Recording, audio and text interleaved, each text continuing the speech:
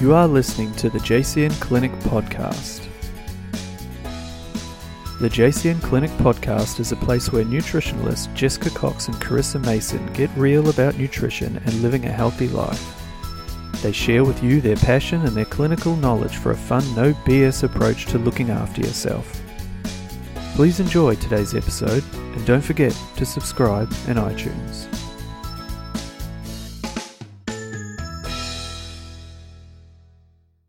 Hello and welcome to the JCN Clinic Podcast Show. I am Jessica. I'm Carissa.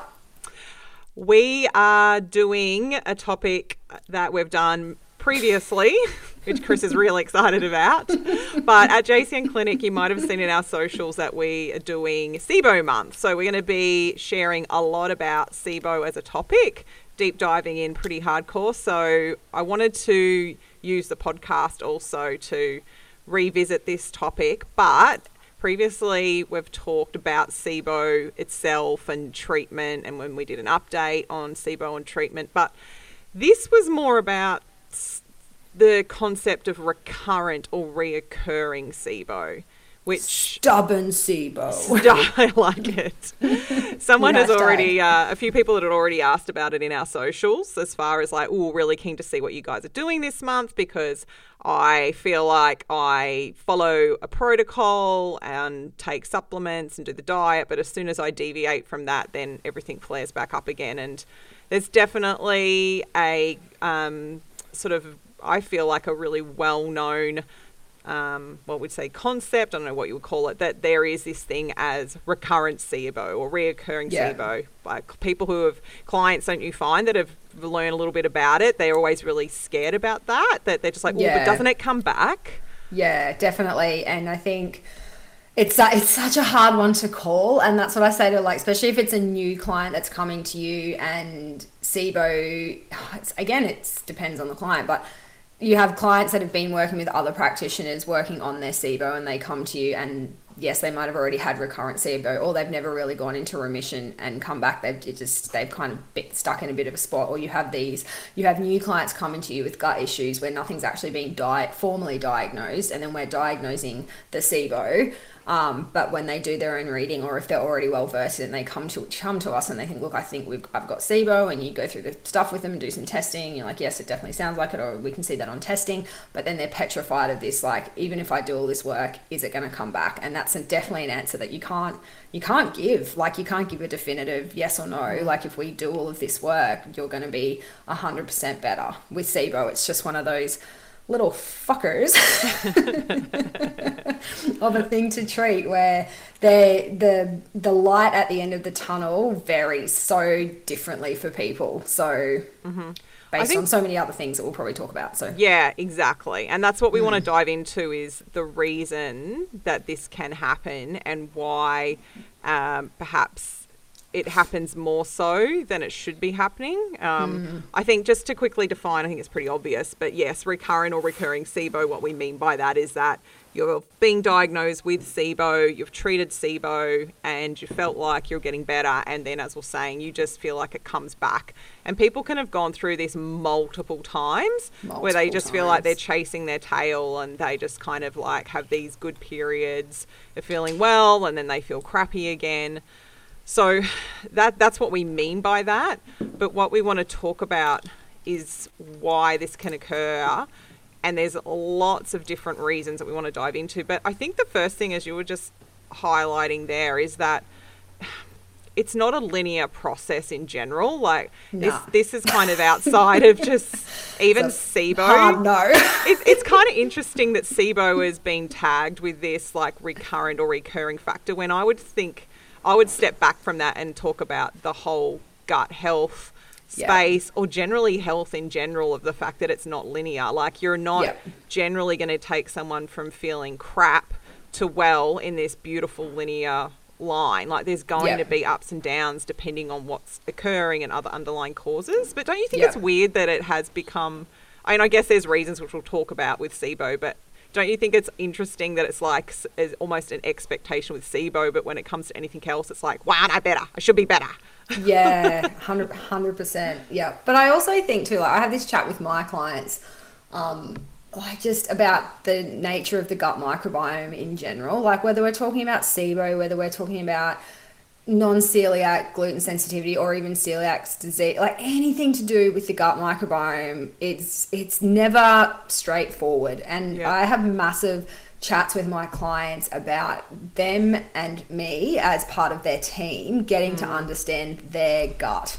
Like, and you know, sometimes for some clients that takes years, like, so true. You know, and just, you know, working out what the strengths are, what the weaknesses are, what your triggers are, and not even triggers from a food point of view, like triggers from a stress and a lifestyle point of view. Like there's just so much that comes into gut treatment. But even for us as practitioners, and this is what I say to my clients, like, we don't have 100% perfect guts. Like we're still learning about our own gut microbiomes. We're still working on our own guts. Like, yes, we have definitely probably already sludged through the trenches and done a lot of the hard work. I'm definitely going to say you and I have done that. We've done gut treatments. We understand like what works for our gut and what doesn't, but it still doesn't mean that we have all the fucking answers. Like, like I know, and this is what I say to my clients, like I can think I'm doing everything right under the sun and I'm having a great week, or a great couple of weeks where I'm doing all the things I know that work and I haven't deviated once, and then for whatever reason I get a bit of constipation and bloating. And I'm like, where the fuck have you come from? Like, this is not right now.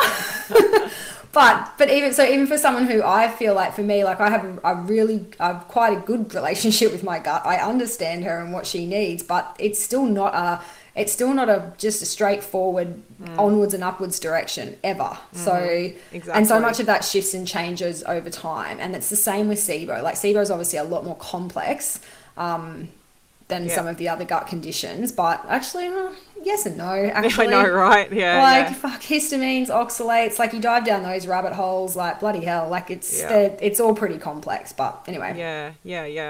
Yeah, and we did a podcast on there's no such thing as a perfect gut, which is a good one to flag there, because as you say, things are going to happen. I always think of that diagram or that little meme that it's not really a meme, I don't know, whatever you call those things on Instagram, little tile, and it's like the health journey as a line, and then it has like that squiggly knot, and then it kind of keeps moving.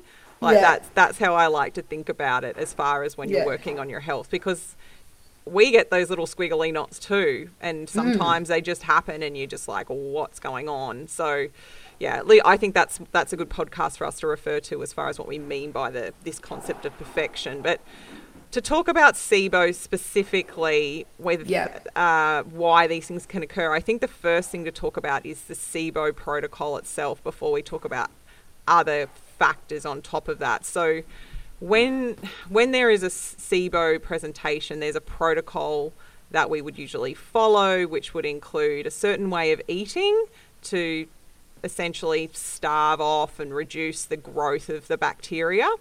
And then alongside that, there would be a protocol as far as supplements or antibiotics, depending on who you're seeing, that would play a role into that. And the first thing is like how this protocol itself is done is one of the most important factors. Like you can't go into this, well, this is what I see, and I'm sure you're the same. You can't go into treating SIBO with the thought of like, I'm just going to throw a course of rifaximin at this and I'm not going to change anything about my diet. I'm not going to address anything else going on with my gut, and expect to come out the other end of that and for things to probably not reoccur. If you're a lucky one, it might just do the job. But if you're not doing more of an intensive dive into your gut health, even the SIBO itself, then that's one reason why I know I see clients that will come and go, oh, I've just had recurrent SIBO. It's like, well, what have you done? It's like, oh, I've just been taking courses of rifaximin, or I've just been taking XY supplements, but I really haven't done much with my food. Or conversely, they might have been trying to do stuff just with their diet, been in a really restrictive phase with that. But when you look at what they've been doing with their supplementation protocol, and you're like, that's not going to do the trick. Like that, there's no alignment there for what we want as a base. I think the biggest thing is, and this is what I explain to people with SIBO and when we're treating SIBO, well, any sort of gut condition, is that we need a baseline and we need to be able to establish cause and effect when we get to that, after we get from that baseline. But what we also need, I use the word strategic treatment a lot with my clients, and it's because you and I obviously have our strategy for treating SIBO, but it's not a set protocol. It's obviously so down to what we think that person needs. But sometimes you'll have people come to you and they're like, I've listened to your podcast, I've listened to the SIBO doctor, or I've been to different practitioners. I've done all the things I'm meant to do. And like you said, they might have been doing the SIBO biphasic diet, taking some supplements, taking some prebiotics, but it's not, it also comes down to the strategy of how this all plays out as to whether or not it's going to be effective or how effective it is in treating SIBO. And I think that's the other thing too, is that people are doing bits and bobs together, like obviously trying to do the best thing for their health. But when you actually understand treating SIBO and working with the diet and working with the supplements, it's not doing everything at once. There's a distinct strategy and a reason as to why we do things the way we do them. And quite often I think that strategy is, I think, like overlooked. And obviously there's online, if you Google SIBO treatment protocols, there's some pretty black and white protocols that you can follow and some pretty black and white diets, but it has to be done in conjunction with someone who understands your gut as much as they can, but also understands the reason behind why you're using certain things and implementing certain dietary strategies. Otherwise, you're doing the wrong things at the wrong time, and that's why you're not seeing results. Yeah. I think a classic one for that is people that are put on prebiotics at the start of their SIBO treatment. Do you see that a lot? Like I've seen that quite a few times come through where I don't think the practitioner's doing the wrong thing, or the person who's trying to treat themselves is doing the wrong thing. Essentially, I just don't think they understand the nature of what's going on for them, and putting prebiotics into a highly active SIBO gut as alongside antimicrobials with no LPS support. Like there's just so many ways that SIBO cannot be treated effectively, if not made worse. So absolutely, so true. She's hectic, mate. She's a hectic little condition. The other area you just brought up there, which sort of expands this a little bit further, is once we acknowledge the protocol of SIBO itself and what's suitable for you as an individual, is then thinking about the fact that SIBO isn't just a finite condition on its own. Like it's so easy with SIBO for people to get locked in and just think only about SIBO, and to forget that we're also dealing with the microbiome as well, as far as the lower bowel and the whole synergistic relationship of that intestinal tract from mouth to anus. Like, well, you know, and people, I feel like there's this narrow tunnel vision. And as you just said, you know, what's going on for you there? Yes, there is a positive SIBO test, but what does that mean for you in respect to what's going on with the entirety of your microbiome? What's going on with your enzyme production and your gut function overall? And I think that's really important, because I think, SIBO, and even just if we tie in the FODMAP diet with SIBO, just gets pigeonholed as, well, this is it. Whereas, you know, if exactly right, when you consider the entire gut microbiome, and I know, like, I have this conversation with clients, for example, we were just talking about this before, where like they might have been treating their own SIBO, or they're going through stuff and they're like, well, you got me off gluten. But according to SIBO or a FODMAP app, gluten's fine. And it's like, well, we're looking at the microbiome as a whole here. Like we're not, if we're just specifically looking at SIBO through a FODMAP lens or FODMAPs through a SIBO lens, essentially, go for gold with gluten. But what we're trying to do is actually, you know, restore health to your entire gut microbiome. And what we know about gluten by nature is that it is pro-inflammatory to some degree in most people's, you know, microbiomes or in their gastrointestinal tract. So as a totality for us trying to treat someone, we're not just looking specifically at the food sourced drivers of SIBO. We're looking at what else is potentially driving inflammation here. Like what else are potential overlaps? Like, do you have some issues with histamines? Or, you know, there's again, that's just, I was just agreeing with you in a long way.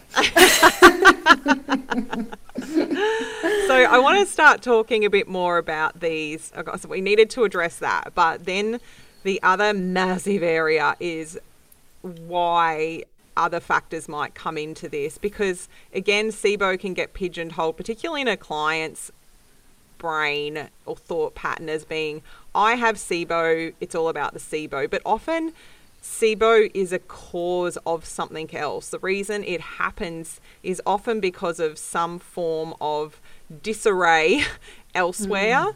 Yes, there can be other factors that can lead to it just occurring on its own, but with these more reoccurrent conditions or reoccurring, there's so much other stuff going on. Exactly. So the first thing I wanted to talk about is motility. I don't feel like it gets... I literally thought you were going to say mold. No, mold. Motility. There's a bit of a joke at the moment that Jess is mold obsessed, because she is. I'll find a way to weave it in. Yeah, exactly. So good. I literally thought that's where you're going straight away. I was like, motility. That'd be cruel. No, motility. It doesn't. It's so. Well, it's interesting because it's such a big part of SIBO. I think for practitioners but even as practitioners, I think there's some, we see this in the clinic, people come to us and it's just not being looked at enough. So if there's motility issues with the small intestinal tract, which is, we've talked about this in other podcasts, it's different to peristalsis in your lower bowel. Motility is like a feedback mechanism for this lovely sweeping movement that happens in your small intestinal tract to push that debris along. Always talk about it like this little broom movement that's sweeping debris, bacteria along. And this only happens as a biofeedback mechanism. When I say that, I'm talking about your nervous system and the response that it, without breaking it all down into the nitty gritty. Essentially, let's just talk about it as a sweeping mechanism and not go deeper than that. But essentially, what can happen very commonly with SIBO and as a precursor is that there can be damage to this motility, and that can be, we've talked about this in other podcasts too, so go and listen to the SIBO ones as far as how we can have this vinculin autoantibody response, which is generally because of some really funky gastro that you've had in the past, and your guts have this inflammatory action, and then it's trying to clean up the gastro, and it produces these antibodies against the gastro, but they look similar to this vinculin protein, which is really mental that our body does this. And then it's like, make this simple. I know.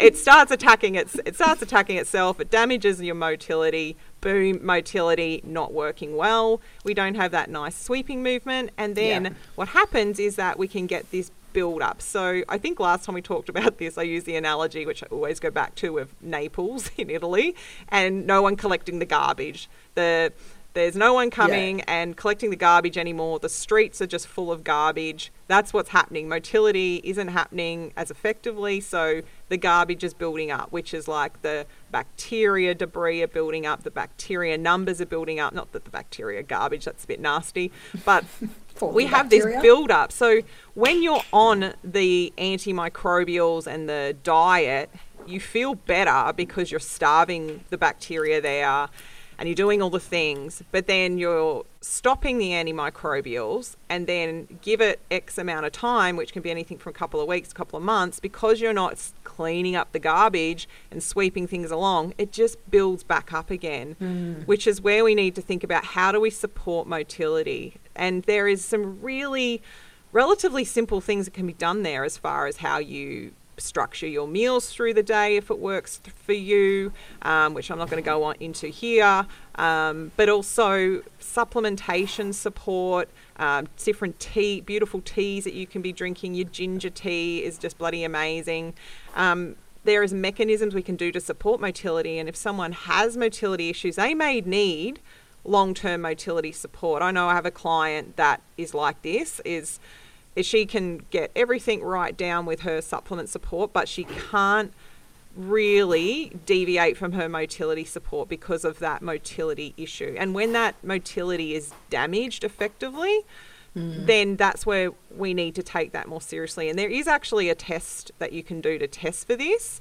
And again, I just think it's something that often isn't thought about or given the respect that it deserves. And even with practitioners understanding I'm doing this SIBO work, but at some point I need to consider the motility of this client. Where is that?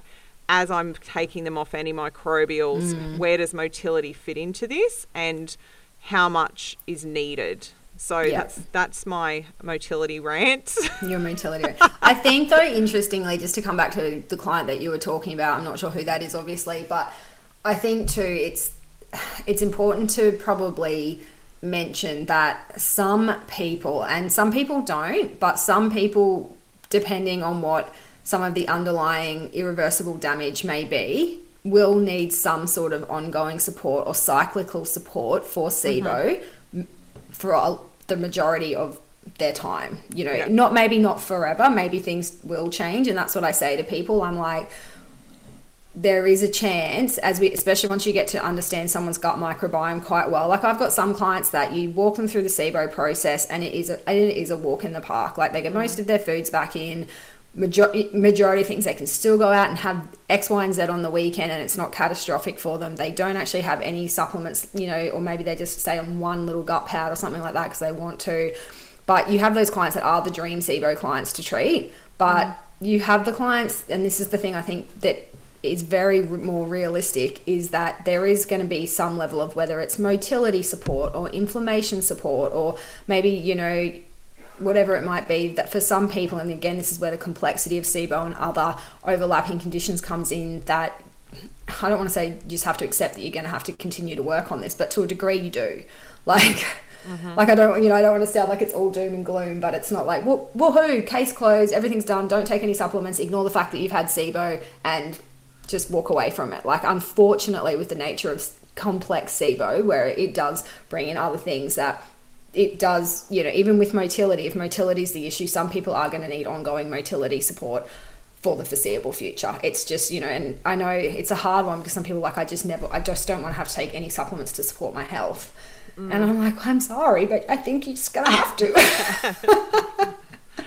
Yeah, exactly. And yeah, I don't know. I think the compromise sometimes of getting to this point of feeling really well and then thinking, well, maybe I just need to take this particular support, even if it is in a cyclic fashion, ongoingly. Like, I know I'd rather do that than just get stubborn about it and go, I don't want to take anything, I shouldn't have to take anything.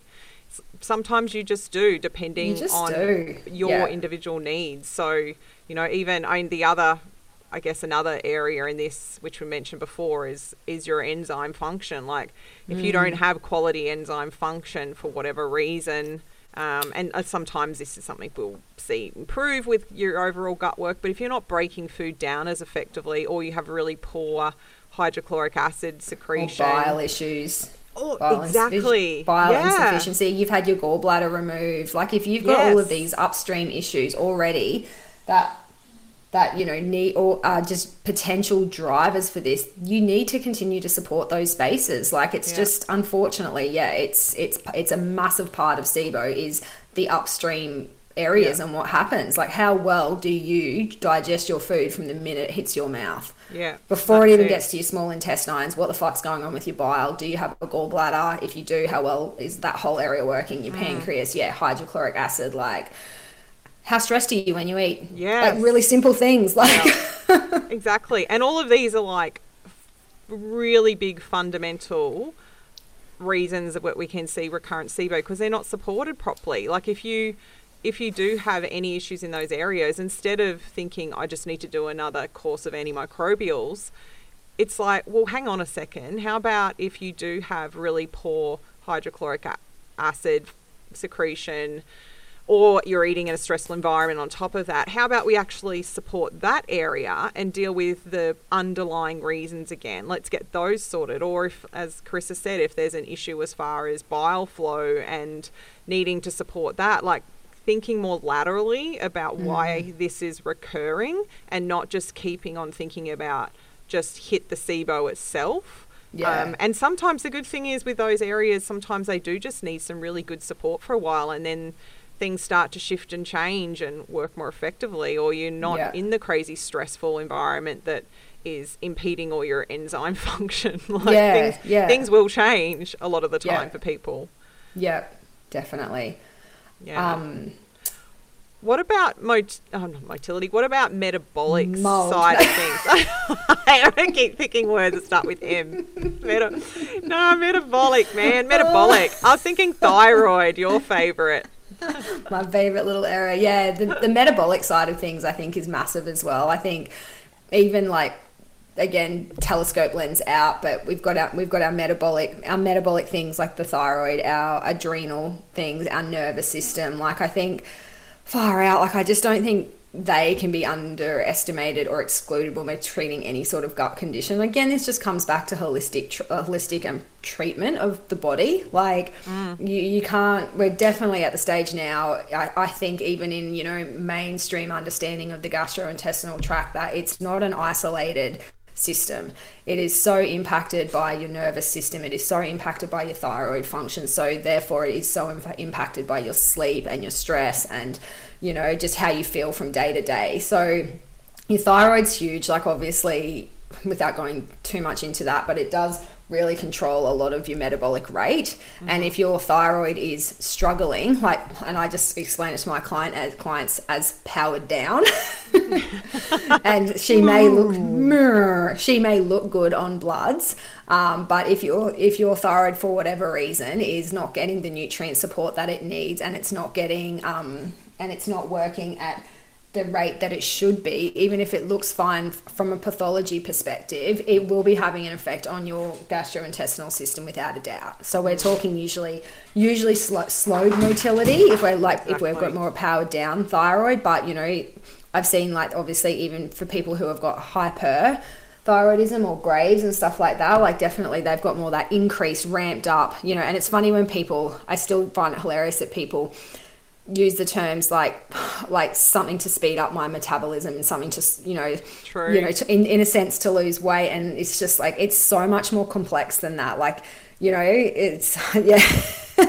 Sometimes I just scratch my head and I'm like, oh man, I can't just speed up your metabolism to get you to lose weight. Like I can give you something to support your thyroid. It's not just going to get you to drop weight though, like that. Like we're talking about this really complex human body here. Like it's, I love that there's still fat blasters marketed as metabolism, you know, speed up your metabolism. I'm just like, fuck me. Seriously? I don't think they're ever going to go away, right? I don't think they will either. But anyway, so the thyroid obviously very, very important, but adrenals, all of that stuff. Any of that like biofeedback that starts slowing down that motility. Like there's you can see heaps of literature and studies around that link between more of that hypothyroidism and SIBO definitely. and that interplay between the two. But like you said, it's like that power down, everything's slowing down, and that includes your digestive function. So if those things are being slowed down, then they're just another reason to see that increased growth in SIBO again. So no, you go. Oh, I was just going to say, while we're on other like just bodily systems or organs, like also the liver, like far out, like just not the liver in terms of bile production and in terms of specific gastrointestinal function, but the liver in terms of how much of a load she has on her in terms of detoxing will have a massive impact on gut function as well. So whether it's not like we wouldn't draw a direct correlation to SIBO, like toxic liver equals SIBO, but in a, again, telescope out projection, like if your liver is, you know, processing a fuck ton of stress hormones or reproductive hormones, or you've got, you know, you've had massive exposures to industrial, you know, chemicals or mold. I was waiting for it. I was like, I'll give her a window. Oh, there you go. You've had your limelight. Lime. I like it. Green. We will do a podcast on mold, guys. We're not doing it today though. But, you know, like that essentially does feed into how well your gastrointestinal tract functions. So does a toxic liver directly influence SIBO in the sense that we look at SIBO? Not necessarily. Does it matter in fact in the overall picture when we're trying to treat recurrent SIBO? Absolutely. Yeah. So, because again, we have to look at all the other influencing factors as to why your gut microbiome and your small intestine and even your large intestine are not doing their jobs efficiently or the way they should be. Absolutely. Yeah, it's that classic, it's not a direct effect, it's an indirect effect, which is indirect. Yeah. So common. Whereas I think you could say like the nervous system, direct effect. Absolutely, yeah. Thyroid, potentially direct/indirect. Yeah. Hydrochloric acid, direct effect. Yeah. Anyway. Sure. There's probably more, but the other one that I've got just on my list here that I think, again, doesn't get enough recognition is the yeast component, and I don't mean... Oh, I so want to talk about this, but I want to talk about this when I talk about my client that we want to talk about, or that I want to talk to you guys about. Let me have a little spiel, and then you can tell us about the client. So the thing with SIBO is that it's really specifically talking about bacteria, but we can get yeast overgrowth as well, which as prackies we'll call SIFO. We have to put an acronym on everything, but you can get this really strong yeast overgrowth occurring, and when you're doing the protocol and taking the supplements, it's not always the most effective treatment for the yeast, because yeast is a very different in how it can behave, its resilience, and also the types of toxins it releases, and then really importantly what we would use to get rid of the yeast as far as certain types of treatment protocols with supplements, and even how we might modify the diet further.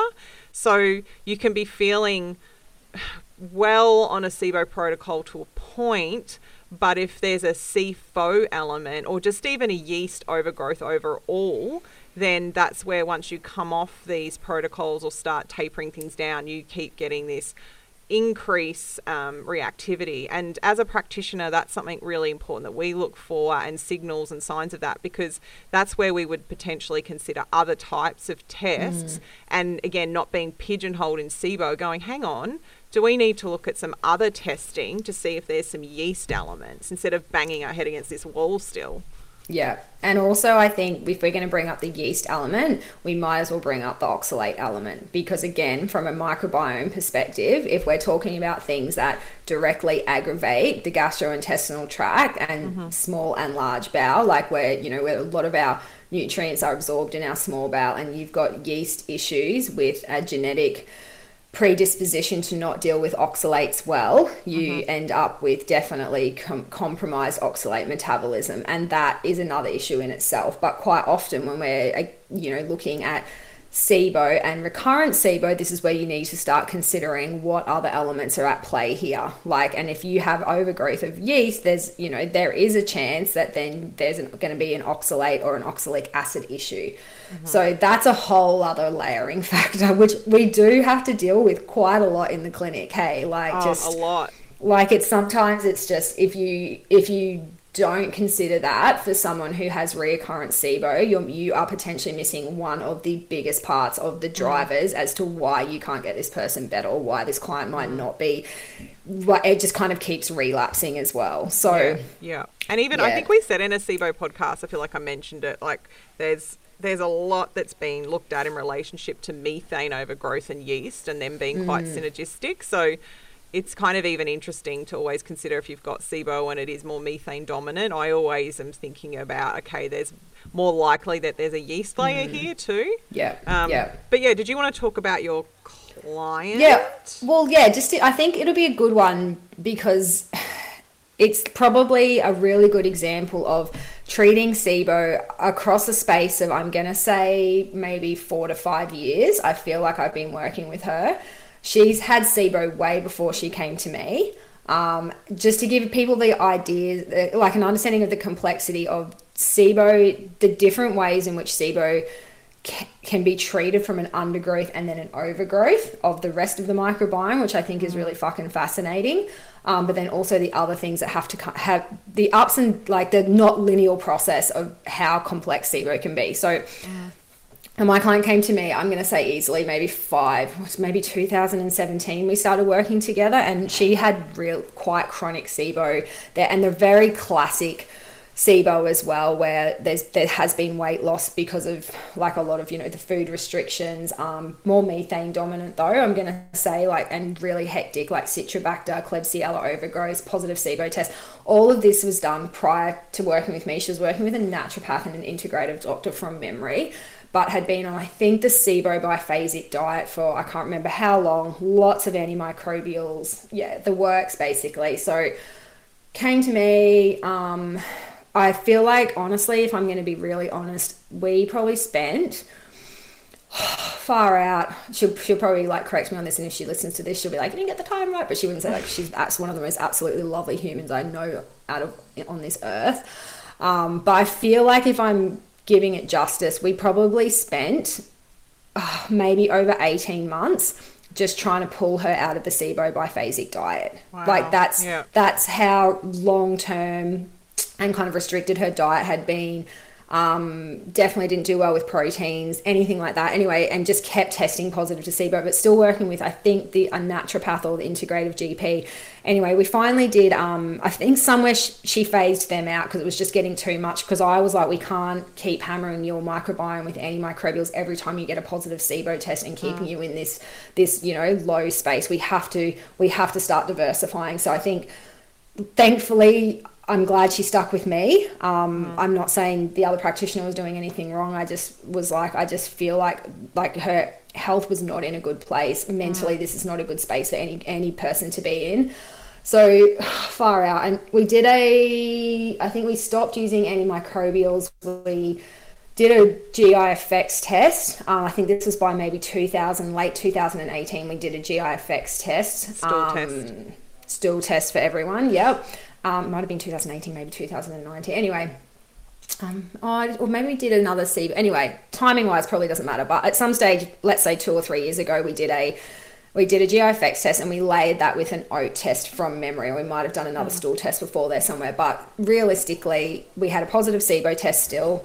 We had a GI effects test that was definitely indicative of SIBO, just even in a GI effects test, like really low short chain fatty acid production though, really high butyrate, lots of undergrowth of bacteria, like lots of undergrowth of all of the good commensals, really high bacteroides, lots of issues with fat breakdown, so lots of upstream issues, pancreatic elastase issues. Lots of inflammatory markers like high secretory IgA. So basically we just had this highly inflamed gut with this massive undergrowth. So this is why I'm painting this picture, because I want to also, just for everyone listening, just so you can understand how much SIBO can transform in two completely different gut one gut microbiome in two completely different spaces.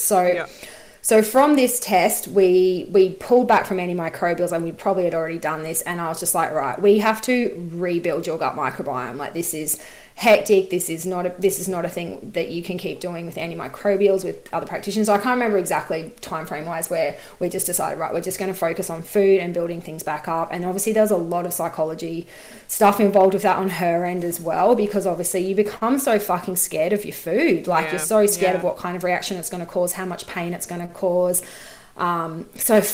Honestly, she is just a champ, this chick. Like, I used to say back in the day, like, that you're my little engine that could, like, she just didn't give up ever. She was like, no, I'm going to do this. And we'd have our ups and downs days. Like, sometimes, like, we would just be talking and she was just so down, I could so get it. And then other times, like, we'd have little wins and she'd be so happy and I'd be so happy, but it definitely wasn't this beautiful fucking process. Like, I had times where we were questioning, like, what the fuck else is going on here, but we just had to trust the process and know that we were rebuilding gut microbiome, and it is ups and downs. Anyway, did all of that, got a lot of good foods back in, definitely not a lot of protein, but a lot of vegetables, definitely some starch. Grains took a long time. I think grains have only probably been in the last 12 months, if I'm being honest. But realistically, we run some more antimicrobials through her gut, just to throw a little bit of a more spanner in the works, which is a good thing. But she got her period back, which hadn't had for ages. So we got a period back, but with a period back came this hectic rosacea and skin thing, which then threw this whole histamine element over the top of all of it, where we were treating histamines. We did a Dutch test, estrogen off the fucking charts. Her face was just so, like, read like she went from having like, you know, I would say more probably androgenic skin to just that estrogen flushing, rosacea flushing and all of that. So then we were into keeping her gut as stable as we could, managing the SIBO. We still, I think, used antimicrobial cyclically throughout this process. Just here and there we felt like we needed to, but nothing hardcore. We just maybe do a quick 4-week burst of them if she could feel like she was starting to get more constipated again and all of that. But our big focus was regular period cycle and getting this whole histamine flushing rosacea thing under control, which we did, but again took fucking time. Absolute champ. She stuck through it. And I think it's really important to acknowledge for females, and I know with all my skin clients that I work with, like the skin is the big one sometimes because yes, your gut can be a mess, but if your face is doing things that you can't control and you have to go to work every day and I'm telling you not to put products on it and not to cover it up, and your skin therapist is telling you the same thing, like that is such a big thing for a female. So stuck through all of that. We got her skin back to normal. Anyway, and I would say for a good chunk of last year, we put her on herbs for a period, got all this estrogen stuff under control, and we just, for I think 6 to 8 months, we probably just sat in a bit of a safe space, right? So most of her foods were back in, including garlics, onions, all of that. Bloating, definitely intermittent constipation. We both knew that we hadn't finished the job, but fuck, it was nice to have a breather and just sometimes just have a chat with the two of us. So like, look, things are okay, they're pretty good. Like you've got a period. She did so much internal work, I shit you not, like just I can't even, just so much stuff of going to retreats, really just working on like putting herself outside of her comfort zone with food and stuff. So this was this whole massive process. So at the start of this year, we chatted and she's just starting to get a bit constipated again. And like, she was like, should we do another gut test? And I'm like, if you're up for it, I'm up for it. Like, we've had a bit of a breather, but let's just do another GIFX and see what comes back. Like, honestly, neither of us knew what to expect. It's been now a good couple of years since we've done a gut test because we've done a Dutch test in the middle of all of this. I'm going to say her GIFX test, I was so excited to talk to her, but I also knew that again, I'm not going to say this test in the hands of the wrong person, not in client, but in the hands of the wrong practitioner, could definitely have elicited a strict biphasic diet again and a heap of antimicrobials. Because we went from having a gut that was severely undergrown, so you've got to think we've done work with prebiotics, probiotics, we've done all of the gut work, so now what we have is a gut that is so overgrown, right? Which I'm actually more excited about this because I would much rather work with overgrowth than undergrowth. Yet I was pumped to tell her, like, I'm like, I know this looks shit on paper, but essentially what we're now working with, and she's like, I was so excited to talk to you. She's like, because I sent her her store results beforehand. She's like, because I knew that you would be so excited to talk to me. So essentially what had improved was all of her inflammatory markers are now great. Wow. Akkermansia, great. She had no Akkermansia growth in her first test. Akkermansia, great. Secretory IgA, great. Fat protein, great. Short chain fatty acids, all within their reference ranges. Beautiful, sitting smack bang in their centers. So, butyrate wasn't ruling the roost anymore. The actual total short chain fatty acid thing had gone from fucking negligible up to halfway through the bar. So in terms of the functionality of her gut and the inflammation status of her gut, beautiful. Yeah. But what we now had was this fucking epic overgrowth of all of the proteobacteria phylums. Like, I'm talking sulfurs, oxalates, E. coli. And then when we looked at her microbial, like the pathogens, off the scale. Like some of them didn't, but some of them don't. Yeah, fuck yeah. So this is the interesting thing, right? Yeah. So this is what's so cool about it, is that when we did her original test, no yeast, but we did do an oat test at the same time, and the oat test showed the arabinose marker and high oxalic acid and one of the high genetic oxalate markers. But on her original stool test, because she hadn't been eating any foods for so long, Oxalobacter formigenes, fuck all. D-sulfur vibrio, fuck all. High methane. This test, high sulfur vibrio, high Oxalobacter formigenes, fuck all methane. Yeah. So we've dealt with a lot of, we had in the overgrowth profile, like the potential pathogens, obviously Citrobacter, Klebsiella still kicking around, but a fucking yeast profile like you've never seen, like 4 or 5 different ones, right? So I'm just like, okay, cool. Like this makes sense. This makes so much more sense now, because when we did your original test, we suspected all of these things because you've had SIBO, because you hadn't been eating any of these foods. Yeah, you've been on this. You've fed it, but in a good way. We fed it. Yeah, in a good way. It's like it was hiding.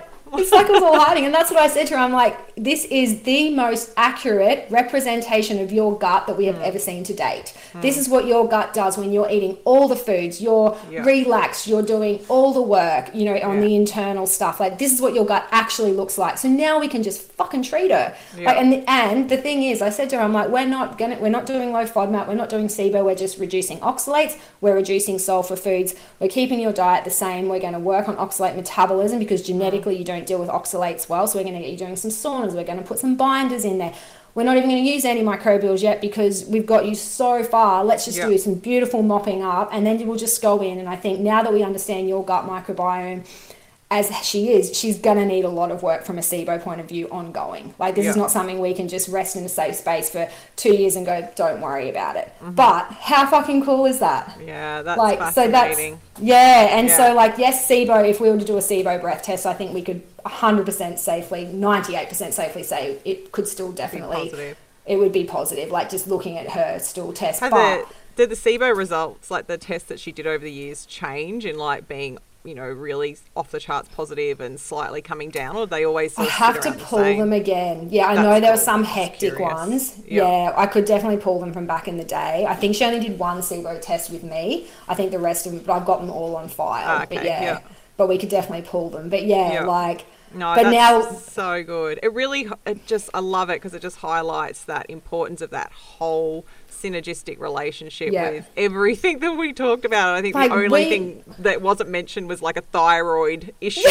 Like everything else, as far as reasons this is happening for her, you're like teased out of this, being able to treat, and the fact that you've gotten her to where she is with her diet and diversity and that like just that. I feel for you, that feeling of those results with all so excited. And that's what I said to her. I said to her, I'm like, any other not saying any other practitioner looking at this, I said, but if you were to look at just these results solely and know nothing about where you've come from, nothing about the undergrowth picture versus what we have now, nothing about all the work you've done, like if you were just to look solely at this test result, you would be...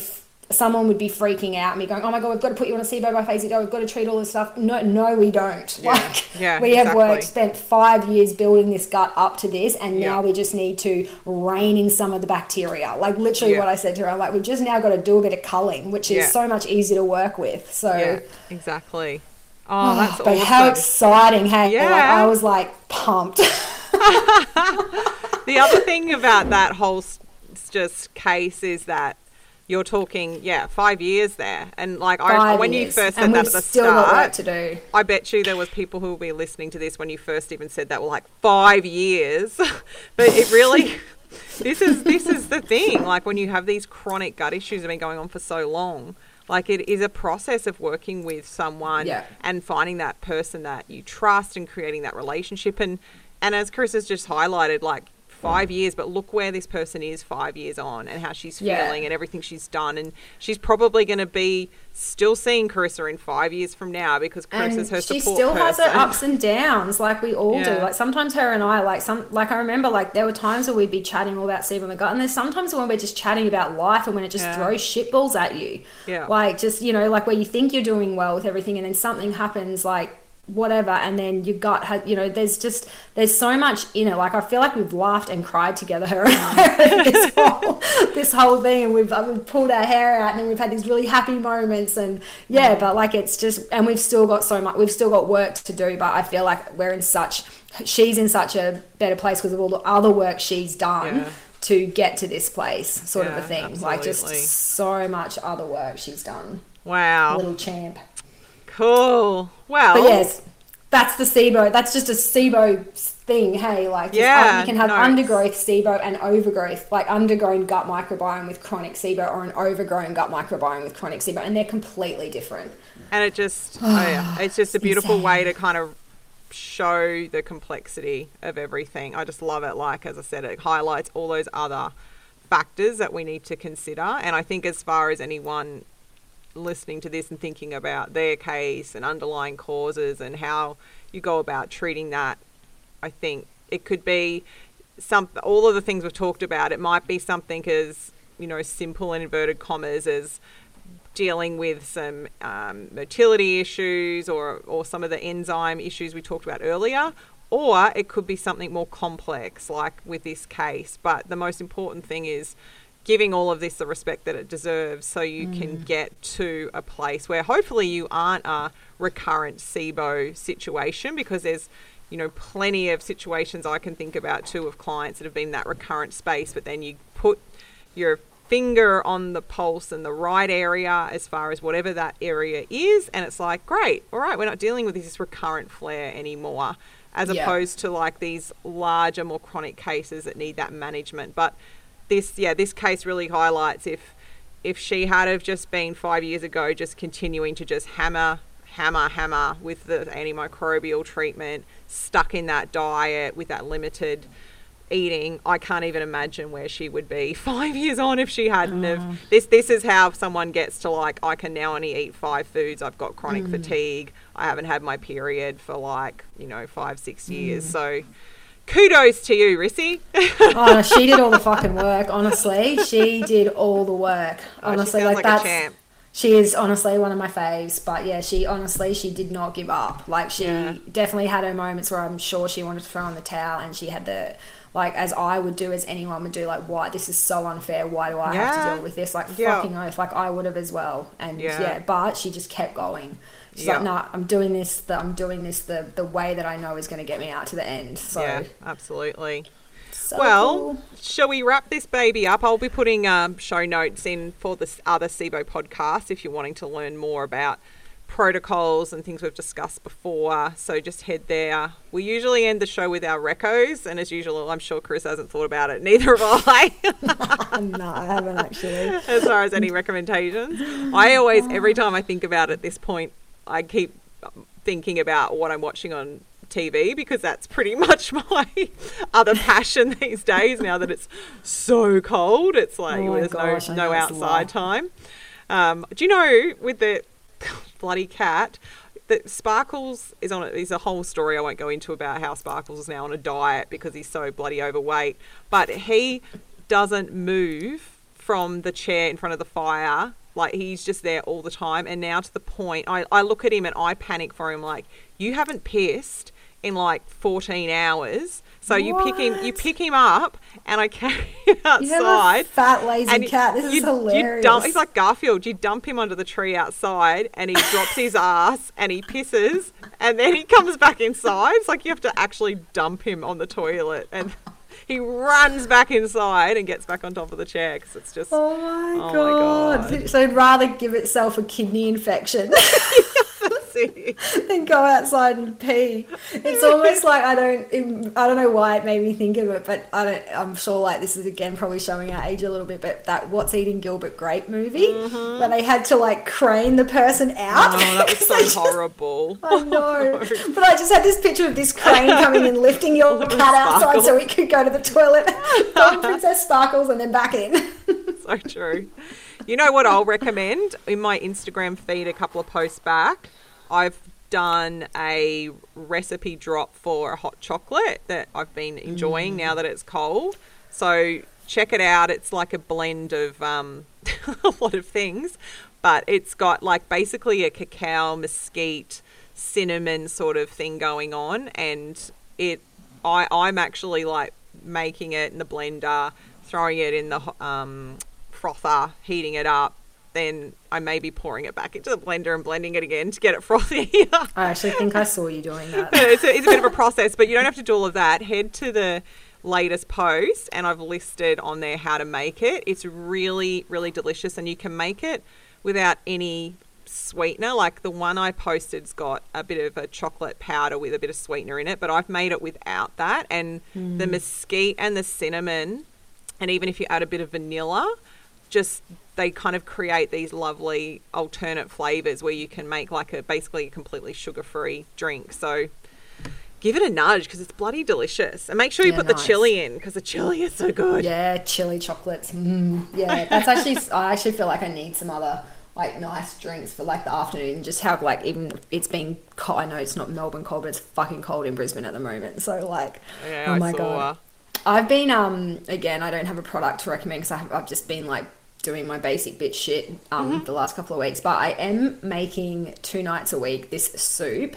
I keep going to post a recipe for it, but I'm just over Instagram at the moment, and everyone needs to do reels, and that's a whole rant for another day. But I'm having this whole like, I'm not conforming issue with fucking Instagram at the moment, so that's why I haven't been on there.